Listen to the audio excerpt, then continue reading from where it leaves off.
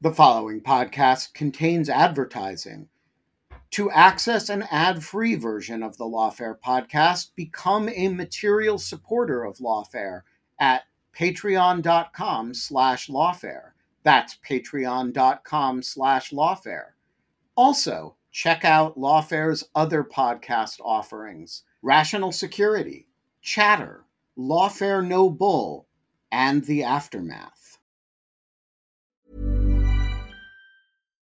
Millions of people have lost weight with personalized plans from Noom. Like Evan, who can't stand salads and still lost 50 pounds. Salads generally for most people are the easy button, right? For me, that wasn't an option. I never really was a salad guy. That's just not who I am. But Noom worked for me. Get your personalized plan today at Noom.com. Real Noom user compensated to provide their story. In 4 weeks, the typical Noom user can expect to lose 1 to 2 pounds per week. Individual results may vary.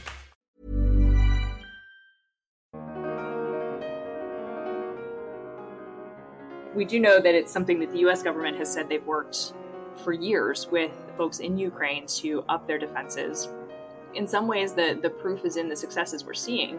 Even when there have been successful cyber attacks during the course of this conflict, we're seeing that the Ukrainian networks are proving to be very resilient. So there are workarounds, things are coming back online quickly when they've been knocked off. And there was another really interesting incident back in I think the middle of April, when Ukraine announced that they had disrupted an in-progress cyber attack by Russia's military that would have, if it had been successful, would have caused another blackout. Now, that would have been the third, right? So Ukraine has already suffered 2 blackouts at the hands of the Russian military, and they stopped the third one. So, knowing what we're seeing, it certainly seems like their capabilities are increasing over time. I'm Scott R. Anderson, and this is the Lawfare podcast for May 24th, 2022. For years, Russia has both officially and unofficially used cyber tools to ruthlessly advance its international agenda. For this reason, many expected Russia's recent invasion of Ukraine to also kick off a new and brutal era of international cyber warfare. Instead, cyber measures have only played a small part in the overall conflict compared to more conventional capabilities, leading many to ask whether Russian cyber capabilities and the role of cyber in the future of warfare more generally might well have been exaggerated. To dig into these issues, I sat down with University of Virginia law professor Kristen Eichensehr, who wrote a recent article on the topic for the American Journal of International Law. We discussed possible explanations for the limited role that cyber capabilities have played in the conflict, whether that might change in the next stage of the conflict, and what it all means for the future of cyber measures in warfare. It's the Lawfare podcast for May 24th. Kristen Eichensehr on the cyber war that wasn't in Ukraine. So, Kristen, let me ask you to start out by taking us back in time a little bit. We know at this point that Ukraine and Russia have been in an armed conflict since late February of this year, the last 3 months or so. But take us back to January or December of this year, even a little bit earlier. What did we know about Russian cyber operations, or think we knew about Russian cyber operations up to that point, from experiences with Estonia, with Ukraine following 2014, from other cases? And what were a lot of the expectations going into what at that point seemed like a very likely conflict between Russia and Ukraine? Russia is a very competent cyber power, and one that has been willing to deploy its considerable capacities against states in the past, particularly including Ukraine. So I think in the lead up to the Russian invasion, or perhaps we should say further invasion of Ukraine after the annexation of Crimea, there was a lot of concern both about what Russia might do with respect to Ukraine in particular, and about the possibility that it would lash out against other states. So concerns about the effects on Ukraine, about spillover from attacks on Ukraine to other countries, and about direct attacks on countries that might be supporting Ukraine. So, the United States has been on the receiving end of Russian cyber attacks a number of times. The most significant recent one was probably a year and a half ago, the SolarWinds incident. And in that case, Russia had launched a supply chain attack against a company called SolarWinds that enabled it to access hundreds of companies and U.S. government agencies. And this was ultimately espionage, it seems. But the United States has proven incapable of fending off, stopping in advance Russian cyber attacks in the past. And Russia had particular success with respect to Ukraine. Some of the most damaging cyber attacks we've seen in recent years have been attacks by Russia against Ukraine. So in 2015 and 2016, Russian cyber actors linked to the government had turned off the power in Ukraine twice. And then in 2017, Russian government hackers launched malware called NotPetya, which targeted Ukrainian accounting software, but ultimately spread far beyond Ukraine and caused more than $10 billion in damage. So it hit companies like FedEx, Maersk, and it spread all around the world. So in terms of concern about attacks against Ukraine spreading, that was, I think, the fear that a lot of people had, that we would see something like NotPetya. And we had seen Russia, lash out at countries with which it was displeased before. So it's widely suspected of launching distributed denial of service attacks against Estonia more than a decade and a half ago at this point. And also when it invaded Georgia in 2008, there were cyber attacks that accompanied that invasion as well. So you sort of put all these things together, and you know that Russia is a very capable cyber actor. It's been willing to, take actions, including really escalatory, really disruptive, really dangerous ones against Ukraine and other countries in the past. And so I think there was a lot of fear about attacks on Ukraine, about spillover from attacks against Ukraine, and also about direct attacks on allies of Ukraine. So we've got this real set of expectations going into this potential armed conflict that have been brewing for a while. Consequences for Ukraine, consequences for other states in the region, consequences potentially for the United States are coming out of this Russian cyber capability and a willingness to use it. Led a lot of experts, including folks on this podcast, to say that we might see a major cyber element of this conflict with worldwide implications. 3 months in, that just hasn't manifested. Doesn't mean there isn't cyber activity, but not at the level we might have expected, or some might have expected going into this conflict. Tell us, what is the role that cyber has played in the Ukraine conflict so far, and how has it matched up to those expectations? So cyber has definitely played a role. I certainly don't want to give any kind of impression that there has been no cyber activity accompanying the invasion, because there definitely has been. I mean, we saw in the lead up to the invasion back in January and in February that there were reports about wiper malware being deployed against Ukrainian government entities, banks, things like that, disrupting access to websites of those kinds of entities.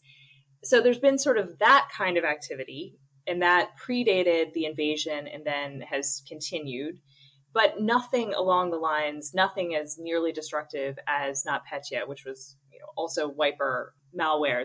And so that's one aspect. We've seen that happen, but it hasn't been as successful. There have also been some limited cases that we know about.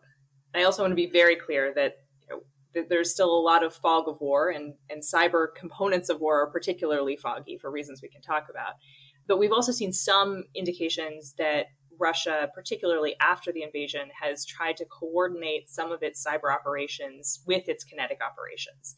So there was an incident where they targeted Ukrainian telecom companies with cyber attacks, and also, very similar time frame, bombed a TV tower. So there's some coordination. But the most significant successful cyber incident that we've seen to date was a cyber attack against a company that provides satellite internet services for Ukraine. And that was launched, according to an attribution done by the US and a bunch of European allies, in the middle of May, done within about an hour of the invasion. And it was designed apparently to knock out communications to Ukrainian military, but it actually did spread across borders. So ended up taking out wind turbines in Germany.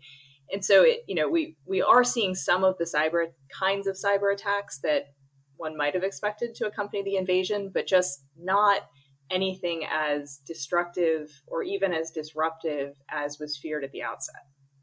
So in this very useful piece that you've put together for the American Journal of International Law, its Unbound series, which is always a favorite read of mine when dealing with the international law and policy implications of some of these fast-moving events and developments, you kind of put forward three theories why what we're seeing in the cyber realm in Ukraine isn't quite what we might have expected going in, at least in terms of scale, if not in terms of actual character of cyber activities. And I kind of want to walk through those three theories because I think they're a really useful framework for thinking about both what we've seen so far and what might come next. The first theory, which I think you deal with most handily, or you seem the most skeptical of, although I don't think you dismiss it outright, is the prospect of deterrence.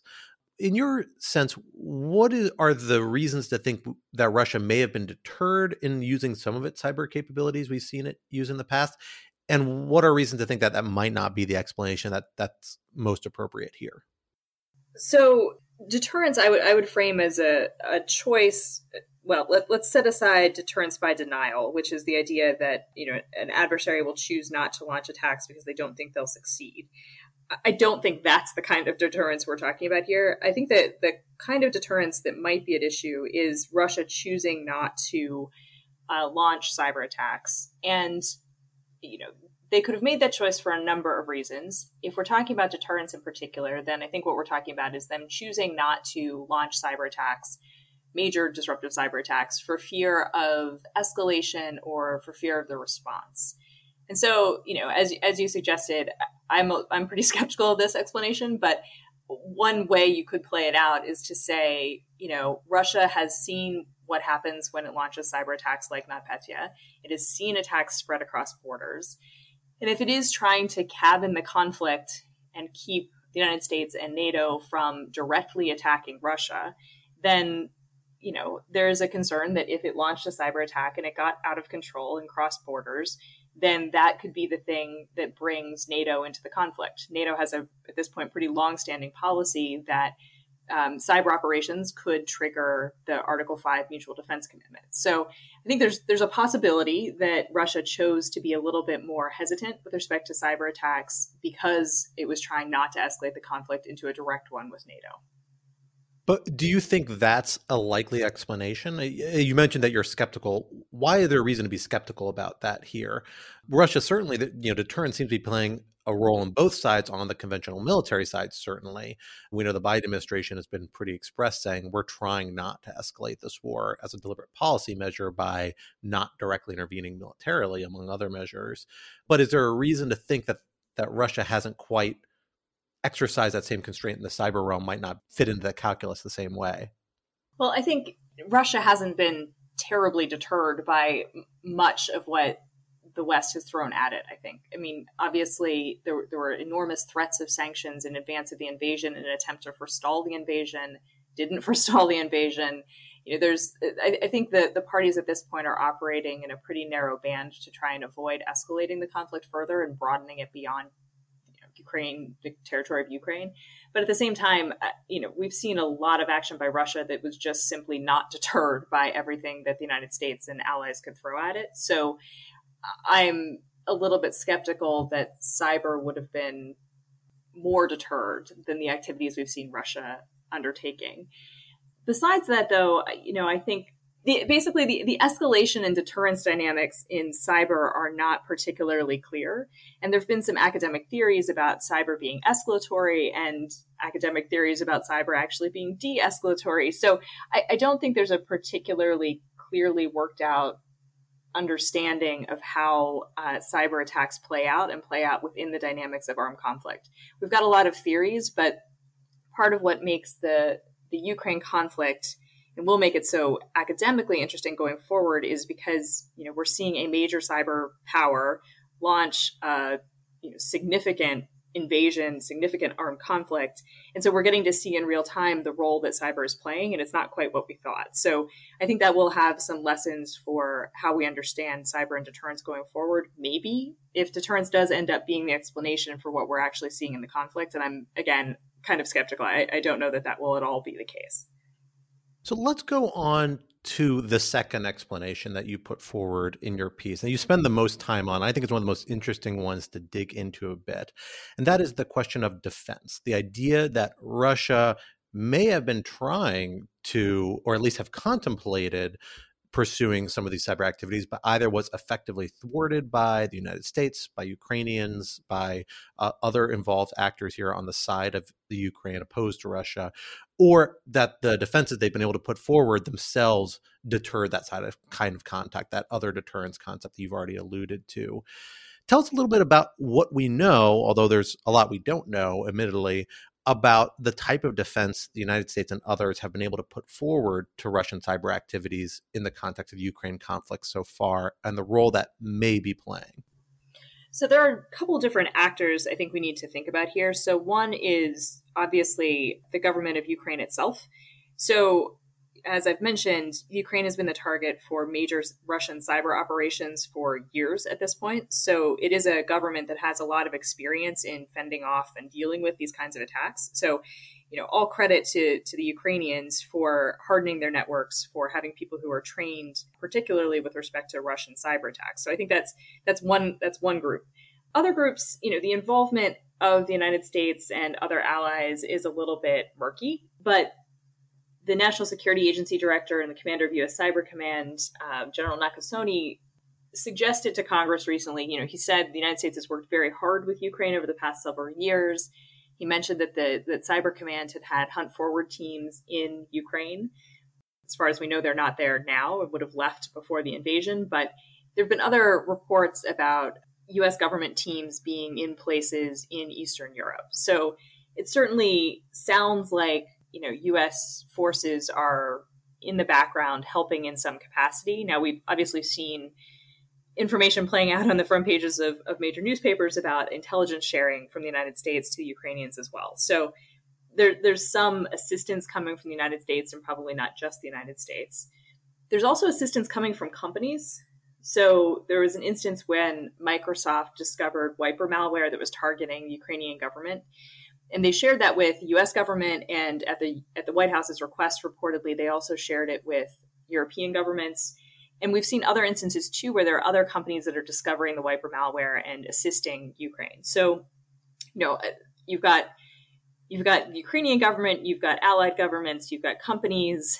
And I'll say also, the Ukrainian government very early in the conflict put out a call for the Ukraine IT army. So you've got sort of volunteer hackers who have allied themselves with the Ukrainian government in some way, or with the Ukrainian cause. But I wouldn't expect that they are in charge of Ukraine's cyber defenses. But we have seen a number of kind of harassing incidents against Russian systems, defacements, taking websites offline, that sort of thing. So the non-state actors here on both sides are also players in the conflict. I want to dig a little bit deeper into this defend forward concept that you mentioned, the fact that there may be these teams, likely were these teams of U.S. personnel involved in these activities. Give us a sense of what the defend forward strategy we've seen emerge the past few years looks like in the context of a conflict like Ukraine, and the activities we expect U.S. cyber operators might be undertaking in the context of this conflict. So the U.S. Defend Forward strategy it was announced in 2018, and it's really the idea of operating outside of U.S. systems and networks to sort of take the fight to the adversary and operate as close to where adversaries are deploying attacks as possible, and to kind of get ahead of them, basically. So, I already mentioned General Nakasone saying that there were hunt forward teams based in Ukraine and that they've been in other places around Eastern Europe. So, those are partnerships that the U.S. government is acting with allies to get better visibility into what adversaries, including Russia, are doing. So, there have been suggestions and some deliberate revelations from U.S. government officials about what Cyber Command and these hunt forward teams have done in particular instances, and other operations by the United States to do things like take down troll farms in advance of elections and shut down botnets and that sort of thing. So we know a little bit about what they're doing, but there are very good reasons that we don't know everything. And I suspect this is an area where we might find out more after the fact about what exactly has been happening. If you had to guess, I would assume that there are persistent ongoing operations to disrupt foreign governments' operations against the United States and its allies. But the details of that obviously remain a little bit foggy for now. Cool fact, a crocodile can't stick out its tongue. Also, you can get health insurance for a month or just under a year in some states. United Healthcare short-term insurance plans, underwritten by Golden Rule Insurance Company, offer flexible, budget-friendly coverage for you. Learn more at uh1.com. I'm Sandra, and I'm just the professional your small business was looking for. But you didn't hire me because you didn't use LinkedIn Jobs. LinkedIn has professionals you can't find anywhere else, including those who aren't actively looking for a new job, but might be open to the perfect role, like me.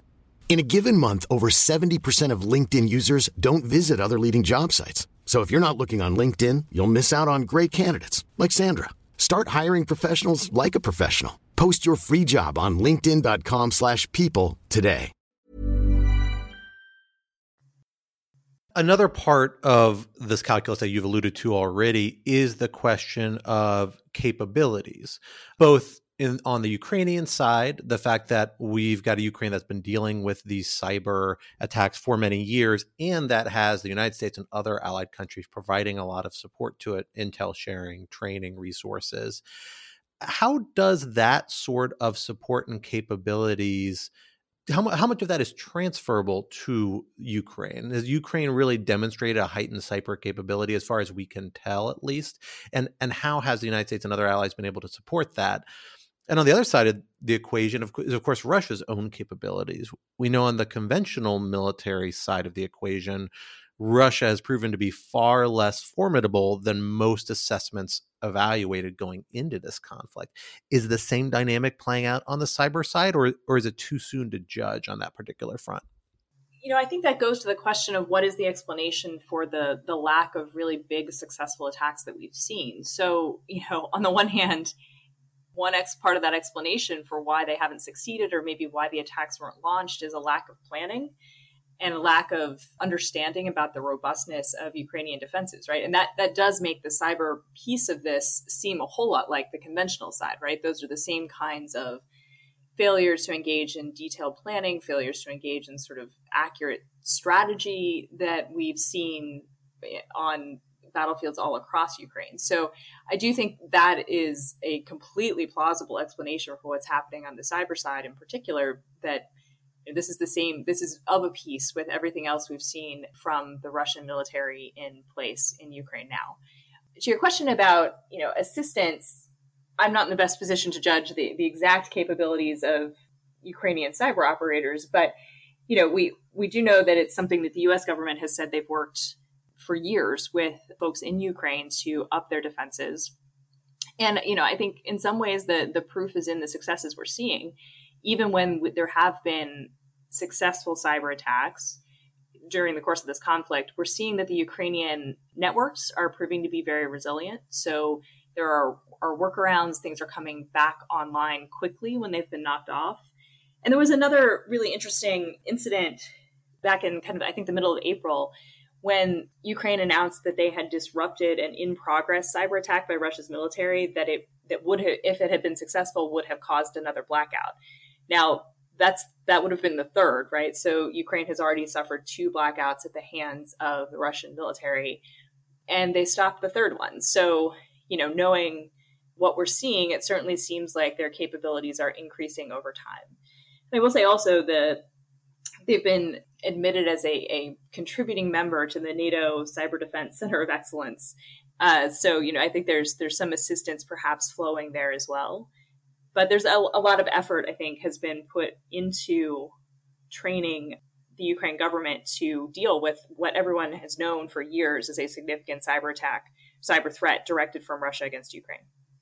Another factor you highlight in your paper briefly, but I'd love to pull out a little more information from you on, is the role of the private sector in this. You note that a number of major tech companies, Microsoft among them, have really taken steps to shut down vulnerabilities, be more proactive in addressing the terrain on which Russia would be advancing a lot of these cyber measures that it may or may not have considered or be considering.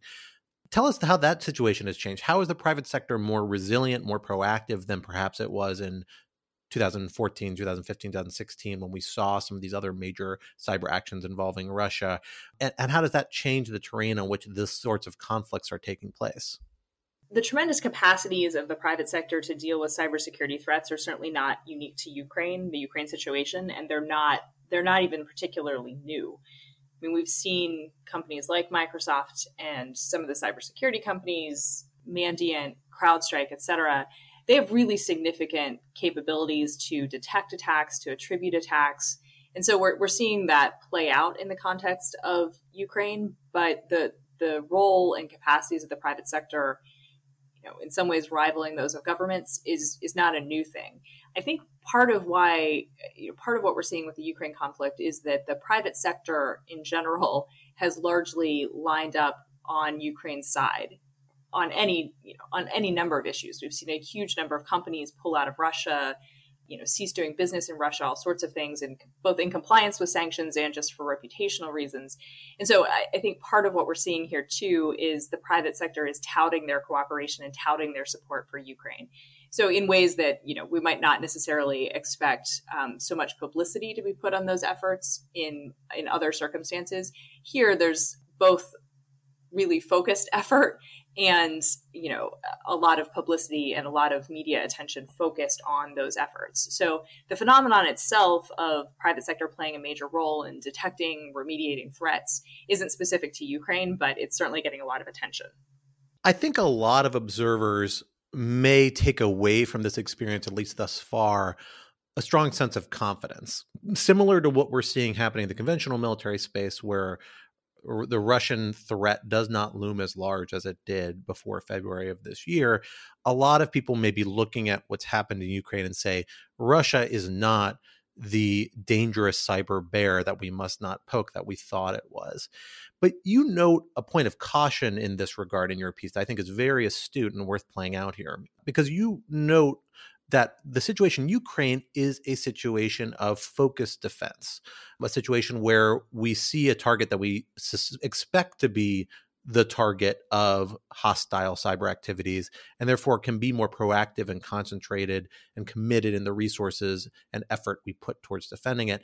That's different from what I always say, because I don't think you actually use this phrase, but passive defense, the kind of level of defense we take when it's a huge open array of targets. We don't know that anyone is going to particularly be targeted. How much caution should that differ in circumstances between, the policy focus that Ukraine is right now and the amount of resources and energy we can commit to more general cyber defense?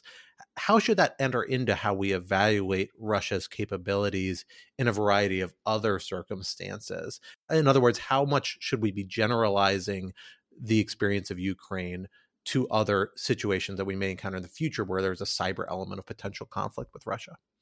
I think we should be cautious about generalizing too much. I think the limited role that successful cyber operations have played in the conflict so far is, it's a lucky break, and it's probably a hard-fought win by a lot of the network defenders who've been on the ground and responsible for stopping these attacks. But at the same time, I think it would be a serious mistake to underestimate Russian capabilities. I mean, Russia has imposed really significant costs on all sorts of entities worldwide with cyber operations in the past, and it could certainly do so again. So I appreciate you highlighting the point in the paper, which, as you say, I think part of the defensive lesson that we might draw from the Ukraine conflict is that this is focused defense, and it focused both geographically and as a matter temporally, right? So there were months leading up to the invasion when there were warnings that it was coming.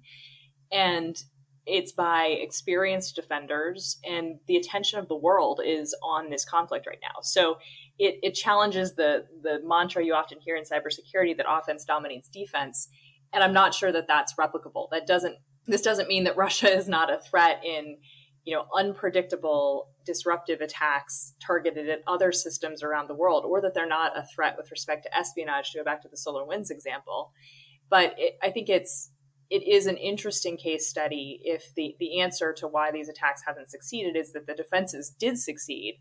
That's a really interesting example, and one that I think, I'm sure has a lot of lessons for the network operators and for defenders. And I think, as you know from the piece, I think also has some interesting lessons for international law and policy.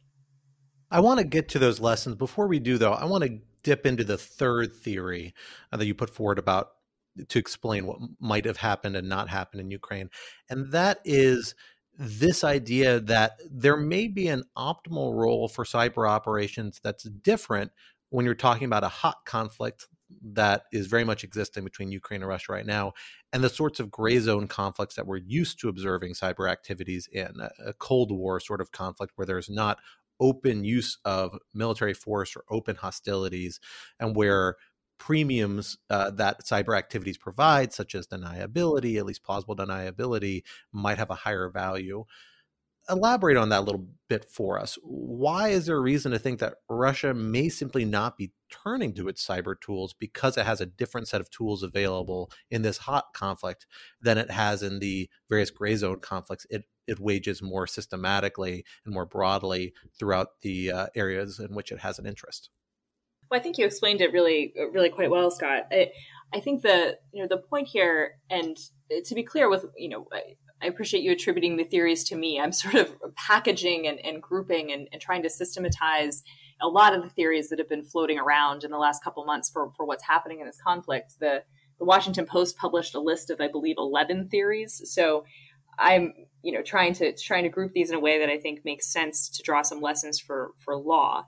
But on the question of why would Russia be proceeding with bombs and not cyber weapons? To go back to the point we discussed earlier about lack of planning, cyber attacks are difficult and they do require a lot of forward planning. And we don't necessarily think that Russia had engaged in a lot of that planning. So they may have just been out of position to launch cyber attacks. But the other interesting possibility that's related, which is, as you mentioned, is the idea that it's easier, it's cheaper. If you're willing to drop the bombs, then you use the cyber weapons, perhaps including, means of compromising systems for things that only cyber can do or that cyber can do more efficiently. And you use the conventional weapons for things that they can do. You could do, you might be able to accomplish the same sort of effect with cyber means, but it would be harder. And then you might not have that capability available if you needed to engage in espionage going forward. So I think it does, as you said, go to the question of what's the optimal role for cyber weapons, and to think about, again, being careful not to generalize too much from this conflict. It is interesting to note that, this conflict did not start with massive cyber attacks, which had been kind of one of the hypotheses for what a conflict by a major cyber power would look like. It just didn't. So I do think that, this is one example of how it plays out. It's certainly not the only one, but I think it does mean we need to rethink a little bit how we understand the role of cyber in a conventional conflict. We're seeing a lot of examples of how cyber plays out in, as you said, as I talk about in the paper, kind of gray zone conflicts. And one of the interesting features of this is that many of those gray zone or gray zone-like tactics are things that we're seeing play out in Ukraine as well. We're seeing, distributed denial of service attacks and sort of limited attacks that take out systems for a couple of hours and they come back up. We're not seeing things that are sort of qualitatively different or that are destructive. The destruction is coming, as we've all seen, very unfortunately, from a lot of just horrific conventional attacks. So I want to take this opportunity to look forward a little bit now that you've given this great assessment of what we've seen so far. And I want to do that in two different levels. First, a little bit more localized and specific. What role should we expect cyber operations to play in the Ukraine conflict moving forward, in your view? We know the conflict is going to a little bit of a different stage now, it seems. Russia is focusing on the east of the country, where it has already recognized kind of secessionist republics from Ukrainian territory, where it's on a little bit more friendly territory in terms of the population for the large part there, and has changed its expectations in the short term for the military part of this conflict. Although that doesn't necessarily mean it will be satisfied enough to end the other elements of the conflict. So what role will cyber play moving forward, or should we expect cyber to play moving forward, given what we've already seen so far in Ukraine? I'm really reluctant to prognosticate here, but recognizing that I may very well be wrong, I think there are different possibilities for how this plays out. Russia and Ukraine and the allies that have been supporting Ukraine are now a couple of months into this conflict. And so, it's possible that whatever planning Russia didn't have time to engage in advance of the conflict for cyber purposes, maybe it now has the time to engage in that kind of planning. So it's possible we could see an uptick in attacks that are more linked to the combat in the east of the country. I think the U.S. government continues to warn about the possibility of attacks on the United States or European countries as a possible sort of response to the increasing bite of sanctions that have been placed on Russia. That's a possibility. I think another possibility is kind of lashing out cyber attacks against Sweden and Finland in response to their moves to join NATO. That seems sort of similar to, this is a whole other era in cyber conflict, but to what happened in Estonia, right? Kind of lashing out in response to a policy change that is disfavored by Moscow. So, I think there are any number of directions this could go. And I suspect there's also still a fair amount of espionage going on in the background. And again, I wouldn't underestimate Russia. They are very adept at cyber espionage and have been for some time. So, that's kind of a background condition that we wouldn't necessarily see, but I would be surprised if it's not continuing. Now let's go to one last question here, kind of at a bigger global level. And this really gets at kind of the takeaway point from your piece. International lawyers and policymakers have spent a lot of time over the last 2 decades, at least, thinking about how to approach this question of cyber warfare.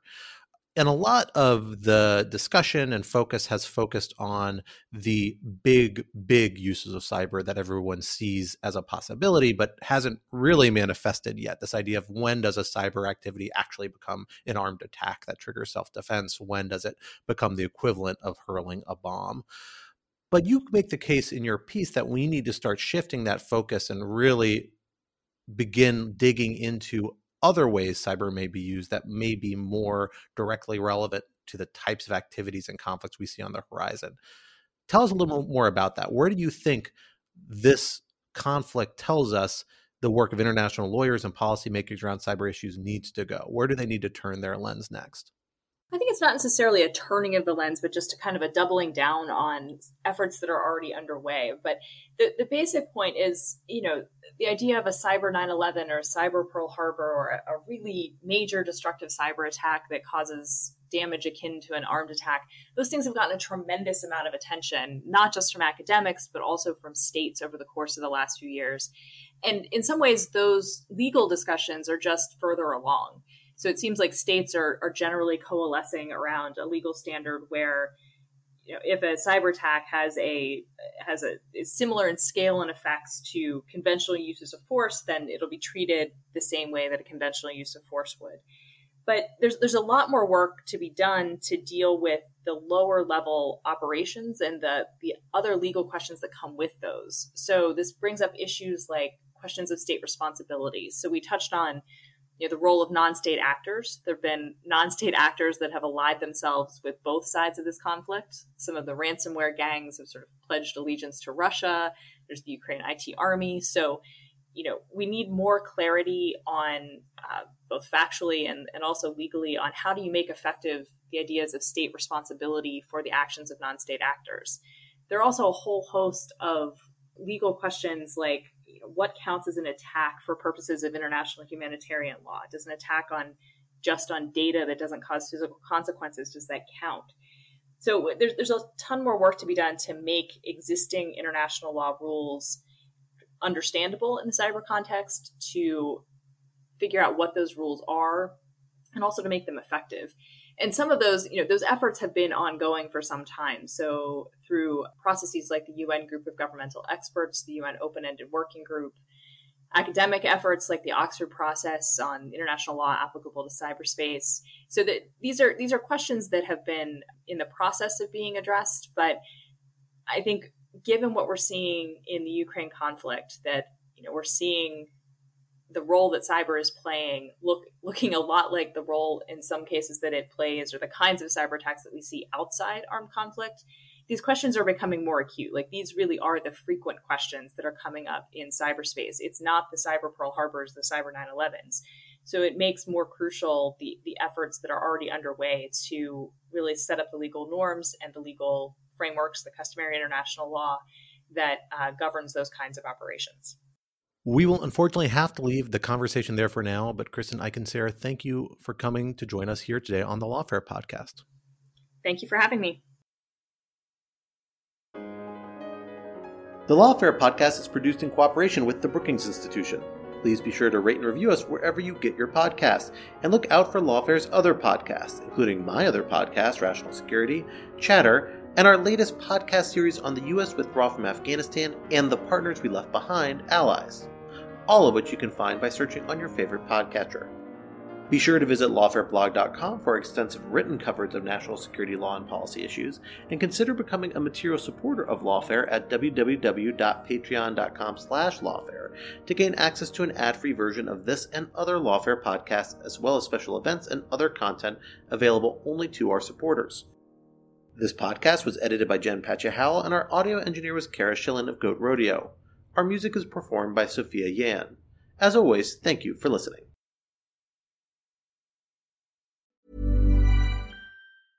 Even when we're on a budget, we still deserve nice things. Quince is a place to scoop up stunning high-end goods for 50 to 80% less than similar brands. They have buttery soft cashmere sweaters starting at $50, luxurious Italian leather bags, and so much more. Plus, Quince only works with factories that use safe, ethical, and responsible manufacturing. Get the high-end goods you'll love without the high price tag with Quince. Go to quince.com/style for free shipping and 365-day returns.